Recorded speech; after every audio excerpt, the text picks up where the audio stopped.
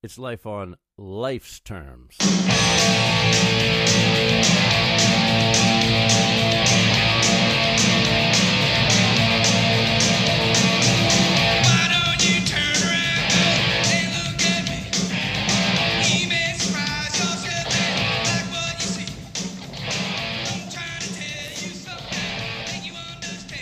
What's up, everybody? It's the Life on Life's Terms podcast. We're back after a little hiatus. I'm Tom Robinson, a grateful recovering addict. And like I always say, we're not affiliated with any 12-step program, although we do like them. We do endorse them. We have benefited from them. Yes. My name is Chris Mandeville. I'm a recovered heroin addict. Yes, you are.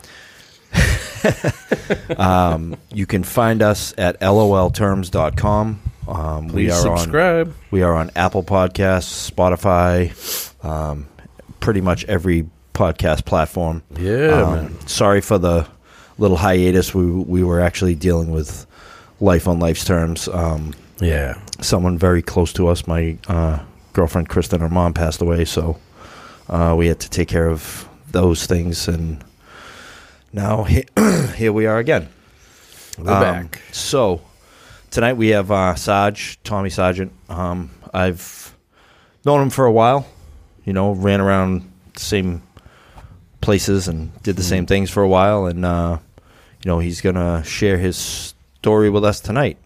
Is there anything? Oh, yeah, we're here at, I didn't even do everything I usually do in this post. We're here at the New Way Recovery Center in Quincy, Mass. on Quincy Ave. They're very rusty. Yes, I am a little rusty. You know, they're very gracious and let us use this space to provide this podcast.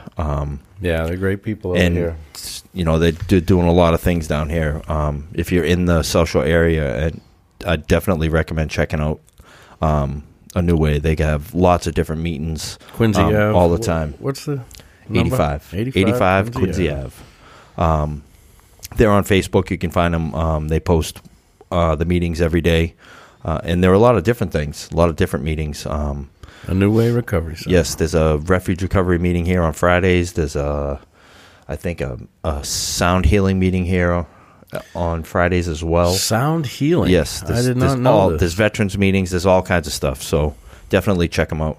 The Sound of Healing. I got to shut the door. I was going to ask you to do that. Ready?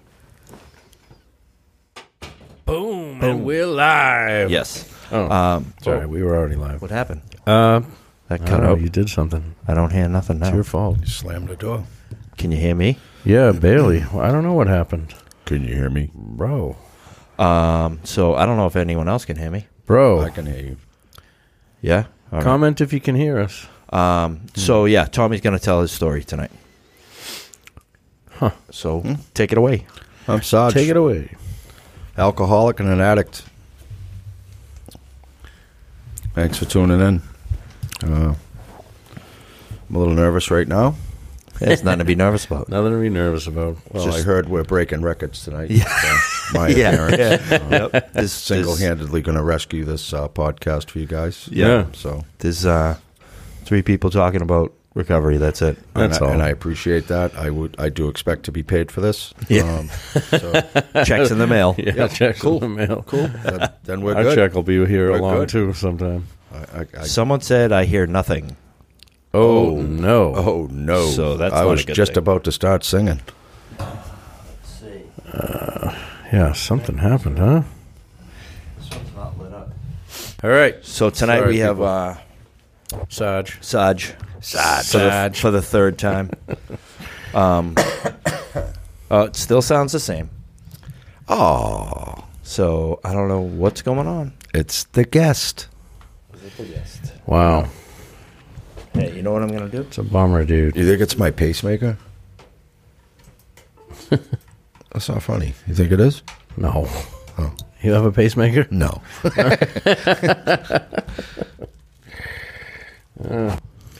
Well, let's hear Sarge's story. Yeah. Yeah, well, just, Fuzzy. Yeah, fuzzy. Fuzzy. Fuzzy wuzzy what? This is my story in fuzz. It's not going to be fuzzy when we release it on iTunes. Yeah, because that's different. That's different, yeah. It's going to be beautiful. Yeah, people are still joining, but we're not even live. What's Sarge. the dealio?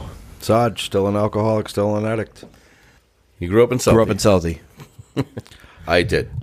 Typical corner kid. Projects. Projects. A lot of corners. The Prugies. Yeah. Prugies. It was all good. Good community. Great people. Yeah. And I guess it's part of my story. You know, when I go to meetings and stuff, I'm always like shocked by, not shocked, I'm actually, people say, you know, I'm so-and-so, I'm from Southie. It's part of their story. Oh, yeah. Well, people are very proud, I've noticed. Yeah, people joke about it, like, oh, yeah, you know, why do they say that? We got a arm and thumbs up, so I don't know. So maybe hopefully it's we're on. working. Yeah, Cool. They can hear us? Yeah. Maybe. Okay. That's cool. So what do you feel about? How do you feel about it? You feel there's a stigma attached to it, or people have a certain attitude towards your and place of I'll just say this: the Southie you grew up in is not the Southie of today. Right. It's a different place. So very, very different. So here's how I feel about it. I feel like it's definitely part of people's story. So as much as it's you know, as much as you hear it at meetings and stuff like that, sometimes, and people are like, oh, why do they say that? You know. Yeah. Or, you know, I'm so-and-so and I'm from Dorchester. Yeah. You know, it's like, it's part of their story. Right. And they're proud. They're proud to be they're from proud where they're from. And, you know, like for me, for instance, you know, when I was very young, you know, my first exposure to drugs and alcohol were right in my own neighborhood. Yeah. It was early 70s, and you know, people were just coming back from Vietnam. Come out of my house, like soldiers in the hallway, you know. Oh, really? Shooting up, smoking weed, drinking. Wow, that's crazy. Yeah, that's like what we saw, and that's As how a it young was. kid. And, yeah. Hey. And it was a well-established, you know, drinking town, and Yeah. you know, a bar and a church on every corner. And Yeah. And in between those was a couple packies. yeah, exactly. Right. So, you know, it's definitely, you know, it's a small part of the story, but it's a part of the story. Yeah. I don't always let people know where I'm from. They kind of just put it together, I think, a lot of times. Yeah. We went to a program with Billy Stanley. He's probably about your age. Was, right? Yeah. He passed away. Great guy. Yeah. Great guy. I knew him very well, yeah. Oh, yeah. Yeah, last time I seen him, he didn't look too well. He was a good guy. Last time I seen him, he was in a paper Johnny, just escaped from the hospital and asked for a ride to Lord and Taylor so he could re-up. So yeah, so we're in a treatment center with him, and all of a sudden, like all these black cars that are coming down the driveway, and then there's like guys at every corner. Tauruses with green plates or something like that. Yeah, they were. So he comes to the house with a screamer. Yeah. No detox. The director at the time was like, "Nah, he can come in," and he was just kicking for days, and then finally he was like, "You know what? I'm not putting everybody through this. I'm going out." Left, came back a little while later, and you know, when I found out that he passed treatment. away, I was like, yeah, right, because it was like the 15th time that I had heard that. Oh, I know exactly that feeling. Yeah. And I was like, yeah, no, he didn't. He's gonna live forever. yeah, But yeah, so you know, that was the beginning. You know, that was the first, like, you know, sights and sounds and smells, so to speak. Yeah, a lot of people came back from Vietnam on heroin. Yeah. And I didn't really think much of it at that point, you know. And then as I got older, we had, you know, we'd go to the suburbs for holidays. We'd go down to Middleborough to my aunt's house, and I think that was the first time that I ever had a drink. yeah. How old? Oof. Maybe 8. Yeah. 7, 8. You know, steal a couple beers, Schlitz. Yeah, Schlitz. You know, run out into the woods, that warm, fuzzy feeling. Yep, suck them down real quick. I really don't remember much. It wasn't really like, it didn't like blow me away or anything. Yeah. Just like, I just remember that we did that. And I guess I did get that. I did catch a buzz on it. You knew what to do with them. You knew what they were all about. Yeah, exactly. Well, we were watching everybody around us. Yeah. So we did that. And it wasn't until, I would say, 78, 79, I think started to like take off. Yeah. Not crazy, but like innocently. I always feel like my story is like the way it should be, if that makes sense. I know it sounds crazy, but like I just compare to like nowadays where like kids are in junior high and they go from gym class to fentanyl. You know what I mean? Right. Yeah. For me, it was Sucks. It was an innocent beginning. Drinking in the woods with your buddies, smoking a little grass. Then sniff a couple lines, maybe trip on some psychotropics. Yeah. Yeah. Like that was the progression. The problem was, you get to that fork in the road, you got to make a decision which way you're going to go, and I just stayed right on that path. The fork in the road is what? Where people decide to like Yeah, get your stuff together. I know. Choosing an identity. You got your friends that Go decide to college, meet a girl, get married, So it's raise like a graduating family. high school. Yeah. Yeah, so you get the guys that are, all right, I'm going to get a union job. I'm going to do this. I'm going to do this. that. I'm And going to then you marry got Betty me. Sue that I met in high school, and then you got the people that are like, nah, I'm going to stay this way for a little I'm just while. going to stay this way forever. Yeah. I'm just Search going to the see party. what else is out there and just keep going until it. Go for Yeah, the there we party. go. Great. So yeah, like I said, I felt like it was an innocent progression at that point, and all the while it was doing the damage it was supposed to, I guess. And then ultimately, eventually, bigger and better things. Yeah. My first experience with heroin was in Los Angeles. Black tar heroin. Black tar, yeah. Back in 1989, 90, around there. Yeah. Oh, wow, yeah. And, a weird thing for me, and I tell this to people, and not too many people can identify with it, but when I first started doing heroin, I used for like 6 months to a year before I even knew that there was like a problem with it. Like, Yeah. I just remember waking up one day and I said to my brother, I don't feel good. I feel like I got a cold. I'm like tired. I'm sick. I remember. Cough. I got chills. I remember the same thing. And he says, "You're dope sick." Mine, it was like 2 years. Yeah. I didn't realize. I said, "Dope sick? What the hell is that?" Yeah. And he's like, "Yeah, you've been using for a while, and now you're dope sick." So we got dope, and I was fine. Yeah, the runny nose stops, the chills stop, That's- everything. That's your first run, basically. Right. So Yeah. from that point on, it was like 3-4 days you were sick. After that. Yep. So that first Right. experience was like stretched out, and then, when you now, if I used tonight, I'd be sick tomorrow. Yeah, in your It's head. that bad. In your it's head. that bad. Yeah, 'Cause exactly. The chemistry's all changed around now. Yep. I don't even think you can get heroin anymore. I don't think you can either, thank That's God. what I hear. It's fentanyl. Yeah, everything's. And it even com- the pills, even if you're trying to get a benzo, it's fentanyl. They press it into pills, yeah. Yeah. It's from China. Well, we're in the right place then. Yeah. Yeah. So yeah, that was pretty much, and then from there then it was just wild. And, when I left Boston and went, traveling about the country, there wasn't really a crazy problem here. But when I came back in like 93, it had changed. It had changed Right. dramatically. You Oh, could in get- '93, yeah. Yeah, you could get, when I left, right, there wasn't crack. People would buy coke and cook it Right. You know? Exactly. You cook up an 8-ball, right?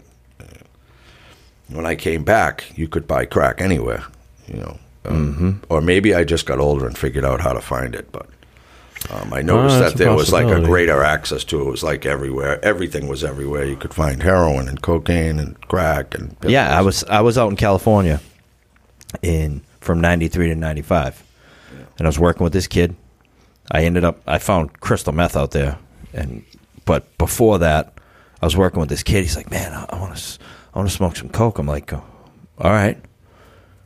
I was like, "Get some." He's like, "I can't." I'm like, "What do you mean you can't get coke?" He's like, "Yeah, I can get coke, but I can't get crack." I was like, "So we cook it." He's like, "You know how to do that?" "Yeah, what do you mean?" So then I do that, and it's like fucking insane. I end up coming back from California in 95. So you single-handedly started the crack epidemic. No. But Thanks, Chris. You know, like you said, like people didn't know. Right. They were I was running around with people that were just putting powder in like joints. Ew. And it was like it tasted disgusting. I'm What like, a waste. We did that like years doing? ago. That's gross. What are you doing? And you know, I'm not trying to glorify it by any means, but like I showed the kid gross. how to do it, and he was like, "Whoa, I didn't know that you could do that." And then when you came back, how it was everywhere. Oh, right? when I came back, I was trying to get away from crystal meth. Yeah. And I found heroin. Yeah. I moved back, to Brockton, and in 95 it was everywhere. Yeah. Everywhere. And it was bundles. Yeah, I started bricks in and bundles. 95. Yeah, bricks and bundles. I No one believe sold. I started in 95. No one like sold that. grams. Like, Yeah, no. It was all bricks and bundles. yeah, 94, 95. you know, it's like, you know, I still had no idea about addiction or anything like that. But Same. like I sniffed it for a long time. Yeah. And there was these kids coming down from UNH Yeah. every weekend, and they'd grab a couple bags and, "Hey, mind if we do what we got to do here?" "Yeah, no problem." Because I was always like, I'll never do that. And then I was always there when they came over. And one night I had to work, and I come home, and my girlfriend at the time, I knew right away that she had shot it. Wow. Because she was just out of control. Yeah. And I'm like, I said, "You shot it, didn't you?" "Yep." "Where is it? I want to do it."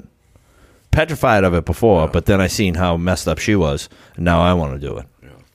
Yeah, And these kids would come down on weekends, and that's it. To do it like 2 times to get like maybe a bundle, and then they go back up to college. It's so easy to step lines, you know. Once you're doing that, you step to the next line. You step to the next line. Yeah. Just like, and nothing ends up off limits. Yeah. And pretty soon you're jumping a counter. Dude, I never my got there. standard of living just know what I kept mean? getting lower and lower and lower. And It's then- crazy. And I had a kid at the time. Yeah. You know, I got all these people in my house, and Yeah. you know, it's not like it was a shooting gallery, but it was basically a shooting gallery. Yeah. You know. So guess what happened next? So you come back from So Los I Angeles. come back, it's everywhere, and it's great. You know, it's like you said in Brockton. You know, it's bricks and bundles everywhere, and the North Shore everywhere. It was everywhere, and it was like it was awesome. But something good did happen around that time. Is I got very sick, Yeah. and I found detox. And I had never even knew that these. I did know. Like my dad used to go. He was alcoholic. To AA? He'd go to the Detox. detox. I just knew, like as a kid, you know, he'd go away for a while and sober up, and then come out and drink again, whatever. But I didn't realize how that would work in my life. And my first detox was River Street Detox in Mattapan. Yep. Up behind the old state hospital. It's very scary. A real creepy building. And I didn't think it was that bad. You know, I thought it was okay. And Hoodsy cups? yeah, whatever they had, it was working. And Yeah. you know, and I feel like maybe that set me up for like more misery and more pain, because I was like, wow, like I can get out and use, and then if I get sick, I have a place to go now where they can like fix me. Oh, that's how you thought of it. Yeah. Wow. I didn't look at it like, oh, I don't have to do this ever again. I looked at it like, wow, like I can do it all the time now. because these places exist, and there were so many of them. Now, did they tell you that you couldn't drink anymore? Was that the first time in detox? I don't remember what they said. You know, I just know that they helped me get through the pain that I was in. And, you know, the shared messages. And I did learn one really good thing at the very first detox. There was a nurse that worked there. She was dynamite, black woman. I wish I could remember her name because I'd shout her out right now. But she warned me about methadone.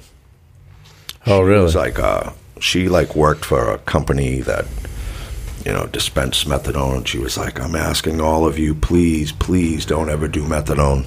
Don't ever do methadone. She went into this whole long-winded spiel about how bad it is and how bad it is for you and how it's a government program, so on and so forth. And I took that advice for a long time. I did ultimately dabble in methadone for a while. And then I realized that everything that she said was true. I don't knock it. It works for some people. Yeah. It wasn't for me. And I saw some things by going through that process that made me realize that the things that she was saying were true. In other words, I go and I'm like, I want to get off dope. So I end up in the methadone clinic down in Boston, and they hit me with my first challenge dose or whatever. I think it was like 40 milligrams. Yeah. I went home and I was so high. I was puking. I was so high. And I went back the next day and I was like, okay, let's start the tape. So I'm just doing the detox portion of this program. And they were like, no, we got to bring you up. And I'm like, no, you almost killed me yesterday. I'm good. Let's start taking it down. And they wanted to bring you up? Yes, this is what they do. So gross. I got them to agree to just keep me where I was because it was enough. It was enough. And wow. But then here's where the truth came in. I had to meet with a counselor every week or every couple of weeks or something to get my dose. And every time I met with a counselor, they were like, why don't you just go on maintenance? Why don't you just go on maintenance? And I'm like, no. Really? I don't want to be on this stuff. I don't want to be a part they were doing of this. The same thing to me. I just want to get off it. I don't want to be on this stuff, And anyways, that was my experience with that. And I just, so everything that this woman said was the truth. They really just want to get you on it and keep you on it. What do you guys think? Where does that come from? Is it just the nurse at the methadone who's distributing the methadone, or I think it's a nurse, right? I don't know. I never did it. But is she just trying to do good at her job so that she keeps her job? Or no. What is it? I think they're helping people, to be honest with you. I think telling them to go up in their dose right away? Yeah, they say, you got to come up. They got to bring you to a certain level to see where you're at, and they can work with you or whatever. But I just felt like everybody I knew that went on just went up and up and up and up, never really. Because, all right. Stops working after a while. But herein lies the problem. They are just giving a drug addict drugs without any other form of treatment. Tell the truth, Chris. It's... Yeah. If they said, okay, we're going to give you this much and you're going to go here and do this. I mean, yeah, they had groups, but they were bullshit. And when I was on it, part of the protocol was that they prescribed you benzos. Doctors would get hung for that now. You know what I mean? Now that they know that those two things together will kill you. Deadly combination. Yeah. And they didn't know that much about this stuff back then. I'm sure that there were people that did know, because this was in the time of out at Brighton Family Practice, the home detox kit, Right. You'd go to the pharmacy, they give you 3 days worth of all the comfort meds from detox. Yep. You go home and then you got to go back in 3 days and get 3 days more. Get more, yeah. I just want to say something real quick, Chris, about I just want people to know that I'm all for Matt. I'm all for harm reduction. Right. I've lost so many friends that if that's what's keeping you alive, please keep doing it because I need them to be here and I need to know that people can come through the other side on that. Yes, but don't let that be your only recovery as well. That being said, I think that, it's tough, man. I'm all for people staying alive. You know. And Yeah. Well, that's the thing. because they have a shot. You know, they have a shot. Right. And if they're not doing that, they could die, and then that's horrible. Right. Well, it should be thought of as a high trust profession. Absolutely. You have to have checks and balances to make people act as if they were trustworthy, because there's so much money involved. It's Right. the medical Right. field, it's healthcare, it's pharmaceuticals, it's conniving drug addicts who want And to this get their the whole goal is doses. to make money. Yeah. Oh, You know, absolutely. The healthcare in America sucks. I don't care. People can fucking message me about that. It sucks. They don't want to they don't want to cure anything. They want to treat it, because when they constantly treat it, they constantly make money. If they cure it, they only make money once. Yeah. You know? So therein lies the problem. This is what we're talking about, right? Like the methadone clinic. So let's just say, hypothetically, you have an addict, goes to the methadone clinic and says, hey, I want to that's be... what's going on. Hold on 1 second. There you go. Come on, man. Come on. All man. this time. So you go to the methadone clinic, right? You want to get clean. Let's just say, hypothetically, you go there, they dose you, they taper you off, right? All of a sudden, they got no clients, Right. That's right. right? They got to keep you on.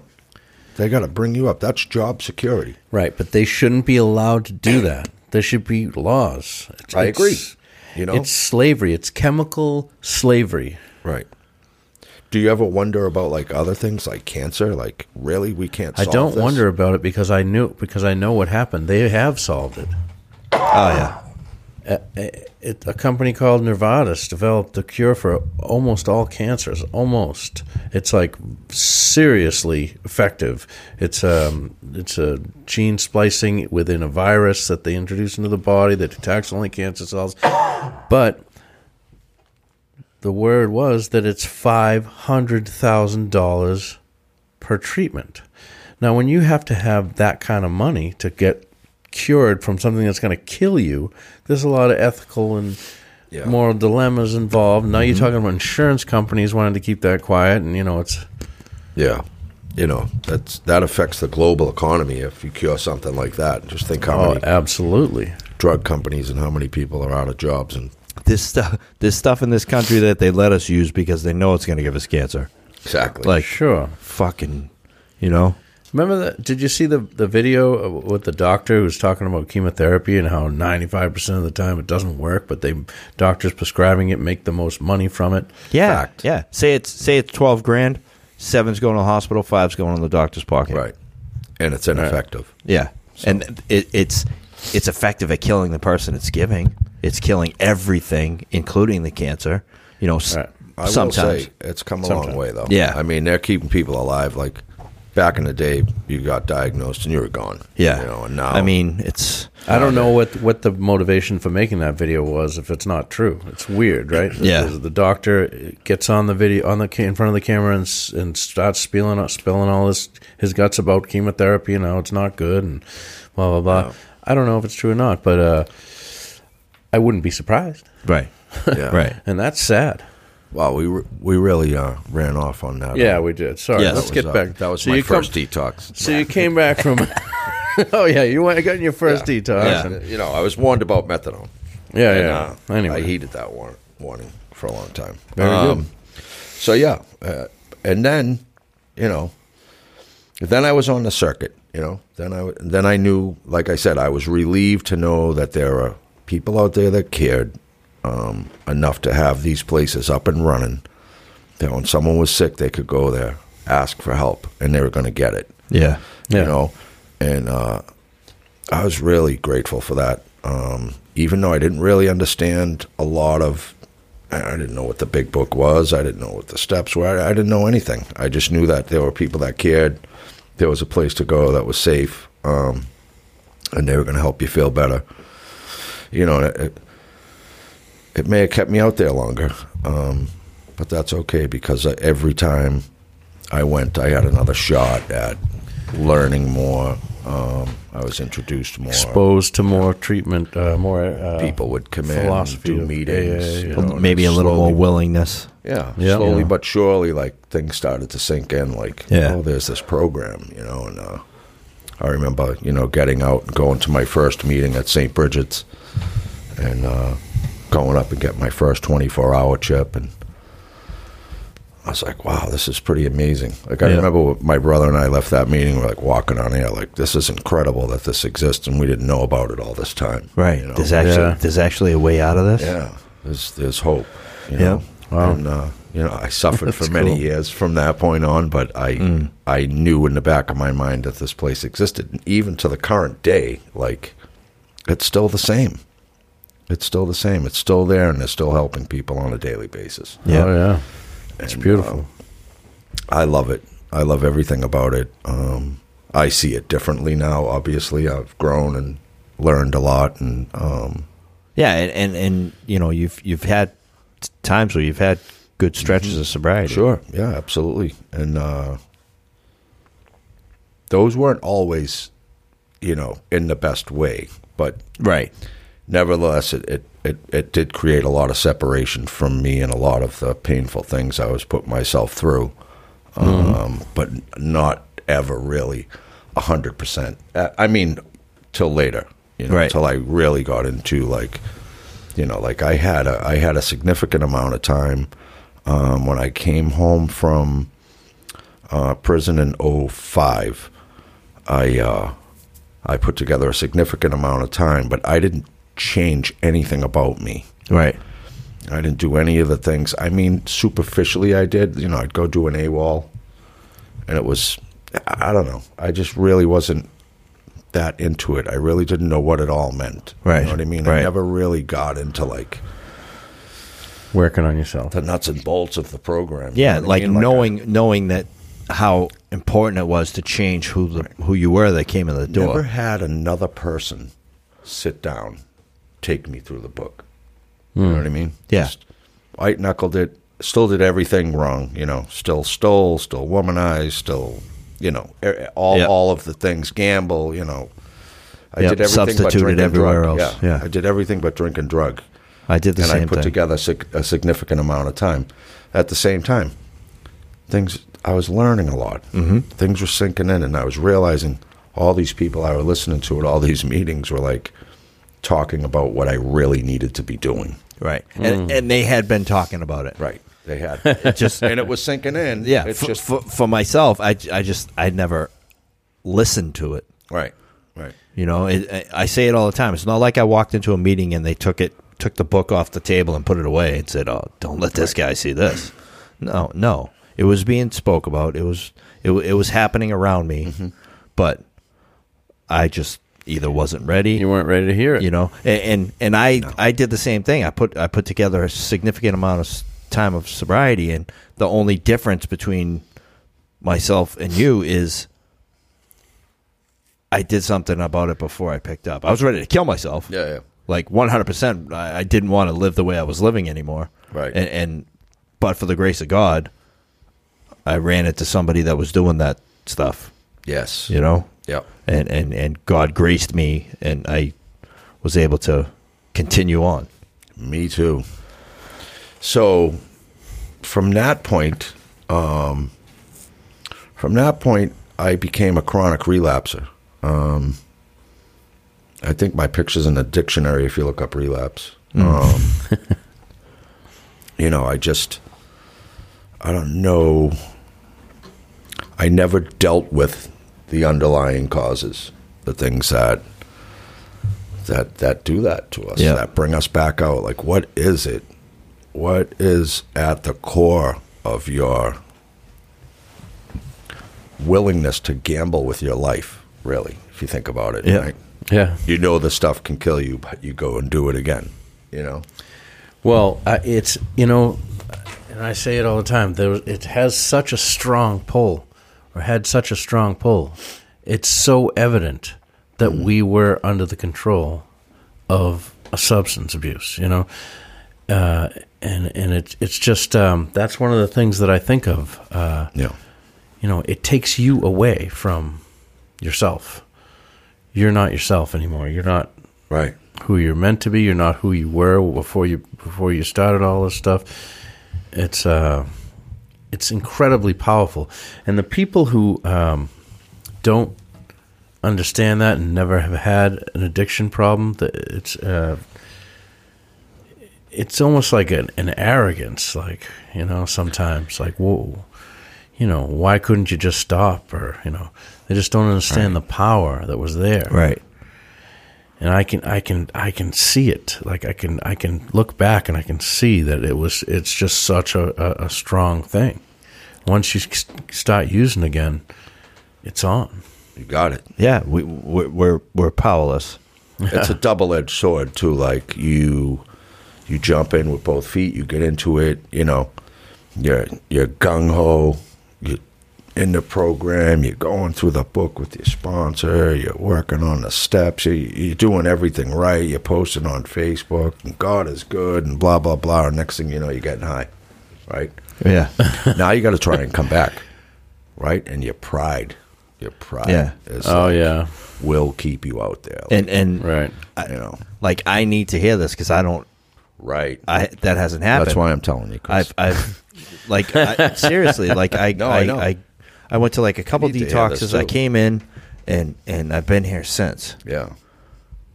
How, I don't know. Yeah. Oh, it's so amazing, and I can talk to that because I relapsed quite a bit myself. Yeah. And it's just so amazing that, like, in the morning you're all gung ho, in the afternoon you're sticking a needle in your arm, and it happens like that. It's just like your mind's just like the switch flips, and there's no thought process. Yeah, the shit don't go away, man. There's no thought process; it just happens. I know people that had identified themselves as alcoholics and addicts. Right? They went to a meeting. They read the big book, right? And they never used again. Right. Imagine that. But also, there's a section in some literature that describes people. Yeah. Oh, I'm familiar. And like, there's people that if presented with significant evidence, they can stop on their own accord. Right. Yeah. I was never presented that evidence. It's like, It's significant. Yeah, they can see it as I'm a still problem. searching for And or they became physically addicted. Once that physical addiction is broken, they can resume to a normal life. Yeah. right. That's not the case for all addicts and alcoholics. I still have a long way to go. Yeah. And we talked about this the other night. This is, I wake up every single morning, and I pray, right? That's what we're supposed to do. Get on your knees, pray. Yep. I don't get on my knees. I'm not going to sit there and lie to you. I lay in bed, it feels good, and I get in touch with God, and we have a conversation. I have a conversation, and then I've been taught to listen. So I listen. I don't always get a response, but sometimes I do, and it's pretty cool. But then I relapse, right? I go outside and I smoke a cigarette. And I take nicotine into my system because my body is craving it more than any other drug in my repertoire is nicotine. It's the first thing I do when I wake up. And I feel like such a phony sometimes, right? Everyone's like, oh, it's nicotine. It's legal. It's a cigarette. Well, so is alcohol. Legal. So is marijuana. It's legal. Right? Mm-hmm. I've decided not to use those things. I can't stop using nicotine. Then what do? I go in my house, I make a nice hot cup of coffee. Nice stimulant to wake me up. Yeah. Right? Yeah. And then I have that coffee with the cigarette because, man, that's good, right? So, I mean, it's crazy what that does to my mind, though. I'm like, here I am, trying to do the right thing, trying to stay sober. It's a struggle, man. Yeah, and people don't look at it as a mood or mind-altering substance. Bullshit.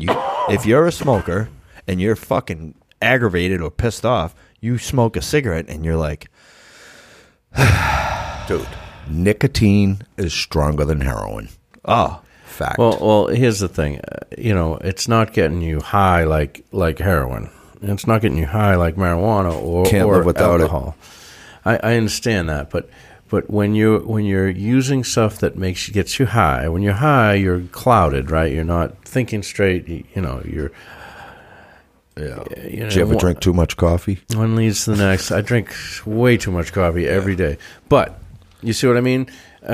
For me, and I mean, if you can smoke weed and you want to call yourself sober because you're not sticking a needle in your arm, God bless you.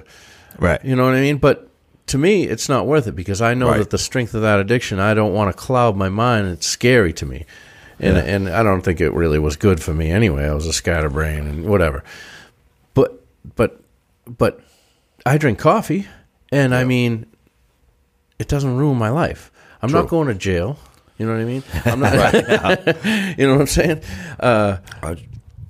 But it does cost me more money than I'd like to be spending, and I'm fully addicted to coffee. Cool. Absolutely. Yep. Glad we're all on the same page. I'm not relapsing every morning by myself. No. Yeah. Thanks, America. Yeah.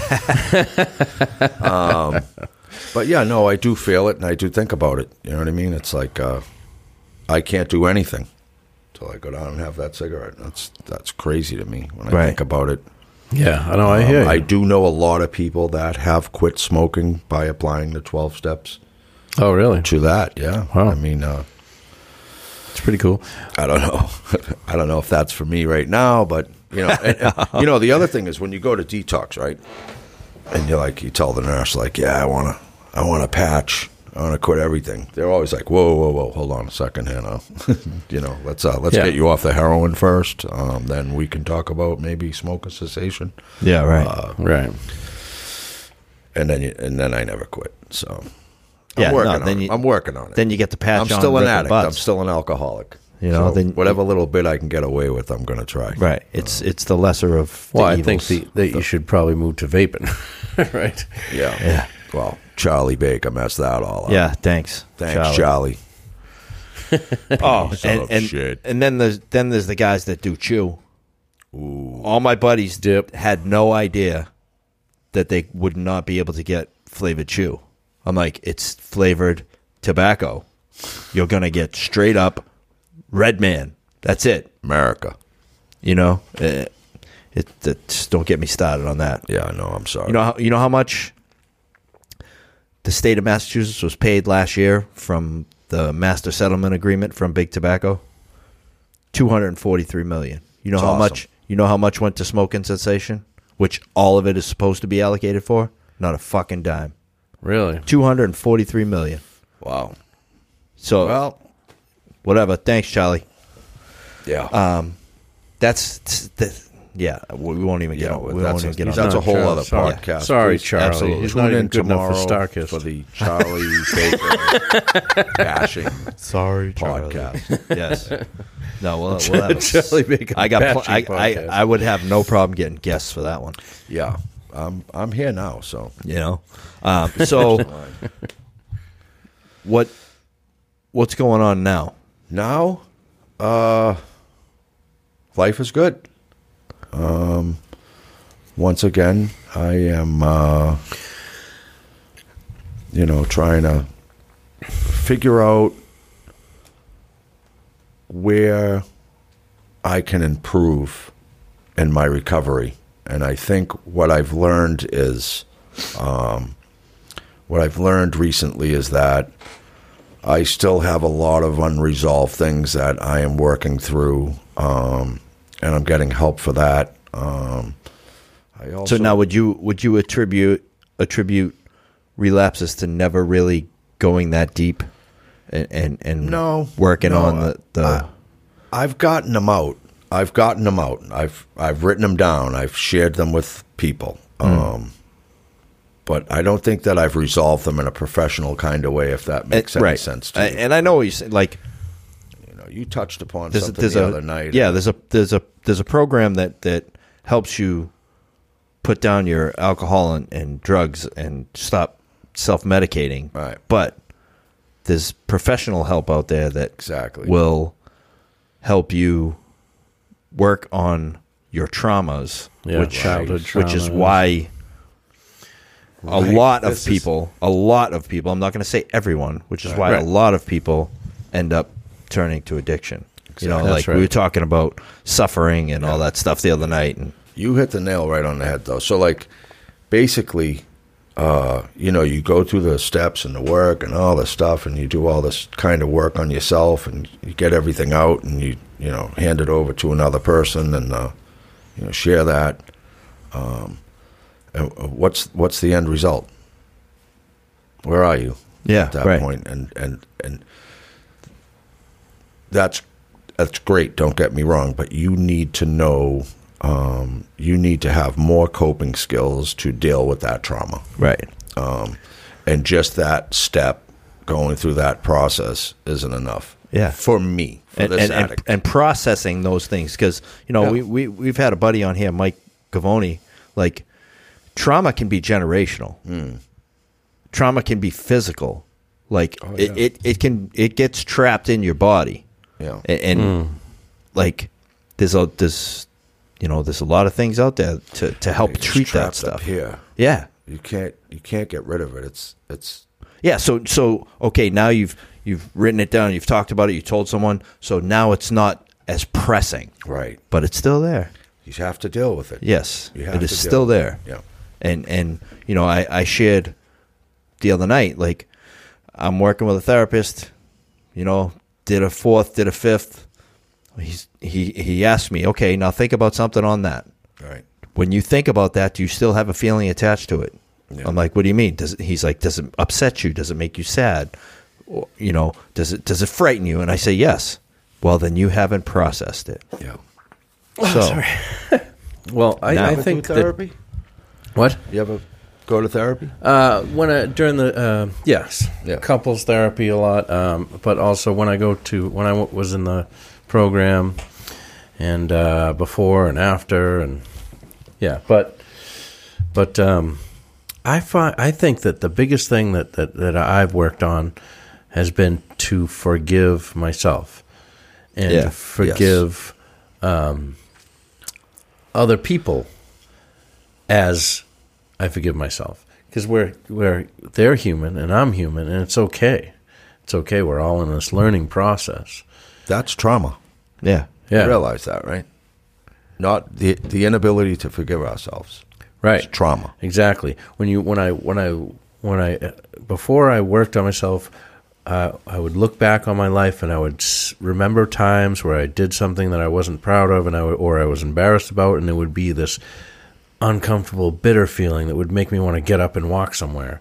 Yes. You know what I mean? Yes. And the suffering. And just when I look back and I think of that person, I give myself a hug in my mind. You know what I mean? Yeah. It's okay. I was just human. I was just in this learning process. I was just young. I was just didn't know what I didn't know. Yeah. And I'm still that person. I'm still don't know what I don't know. Yeah. And I'm still learning and I'm still growing. It's okay. And so's everybody else. The guy who cut you off today, the guy who pulled some shitty move and stole something from you, whatever it is, he's like me. She's like me. We're learning. We're Absolutely. okay. It's okay. These are the things that happen, know, and it's not about what happens to you. It's about how you react. Right. Right. We pick up tools along the way. Like, now it's like I'm looking at mindfulness. I'm looking at treating others with compassion and love. God, it's such a relief when you can really practice mindfulness. I mean, it's a practice. It's difficult, really. Yes. And I go through periods of time where I'm totally not present at all. Right. And then other times when I can just sit there and just be like in a state of mind where I'm not judging present moment. Yes. I'm just letting things come into me. I'm not judging myself in the present moment. I'm not thinking about myself in the past and judging myself. I'm not worried about the future. I'm just thinking about what's happening to me in the here and now, like what this moment, and when you can practice that all the time, it's just blissful. Yeah, exactly. If you can stay sober for 24 hours, you're an absolute miracle. Right. 24 hours. You're a miracle. But I've been that guy that's like dry. I don't want to be dry. I don't want to be dry. So if I could sum up my story real quick, I would say that the elements that I'm looking for now are professional help, which I have and I'm seeking and working on, and just more. I need to arm myself with more, right? Because this disease is so incredibly powerful. It'll sneak in any way it can. You know, I love AA and NA, and I love the 12 steps, and I love the 12 book, 12. You know, all that's. There's got to be more. You have to do more. You have to like just get into everything that you possibly can get your hands on to arm yourself. And even those programs tell you that. Yeah, that's where I'm at now. They tell you that, but you know, not everyone like puts that together. Like, if you can rock 12 step and live that and you stay sober, awesome. Congratulations. Great. But for myself, I need to constantly be feeding my soul. Well, I think with that you whatever know, I can. The book tells us that resentment was the number one offender. I think that either right next to that or along with that or might be a part of that is discontentment. Discontentment with life. Yeah. Just everything. Who I am. What I'm doing. What the decisions I've made. Yeah. That's what creeps in. Or creeps in. And always thinking that things could be better. Why not be okay with how things are? Exactly. Be okay with how things are. Acceptance of the present moment. Because what happens with me is I get depressed because I think like I should have done this, or I should be doing this, I should be here by now, I shouldn't have done this. Oh, trust and believe I've been there. And this is where the discontentment. Yep. And then the discontentments when I was, you know, closer to, you know, back when I was relapsing all the time, that's when the fuck it's come in. You know, you're discontent, you're not happy, well, fuck it then. Yeah. And, why am I even bothering? But at least I have awareness of this, but this also, process and that's time the away disease from it. too. Right. But, you know, exactly you get in the buckets and it's like, I see. I can get in there. I got you. That's right. You know, I'm reading Refuge Recovery and they call that Mara. Yeah, Mara. Yeah. You know, it will work its way in any way it can. Buddha had to deal with Mara, and it's, I don't know. There you go. So we got to wake up. We got to do everything possible to address what our needs are, so we don't have because to it's not going to stop. Right. Never will. All right. Well, that was interesting. I think we just did an audio and we did go YouTube. Yeah. Hopefully, and it looks like we're having sound, but we don't know yet. We don't know. So it's all good. But yeah, man. Well, we appreciate you showing up and it's my pleasure. I'll come back anytime. Thanks, yeah, you know. And hopefully we can square things away. I don't know what the hell was going on. Yeah, maybe we'll do a take 2, huh? Yeah. Yeah. All right, people. All right, peace. Peace. I live in this world full of anger and hate, and nobody is safe in this place. Oh my God, on me, trying to stay safe.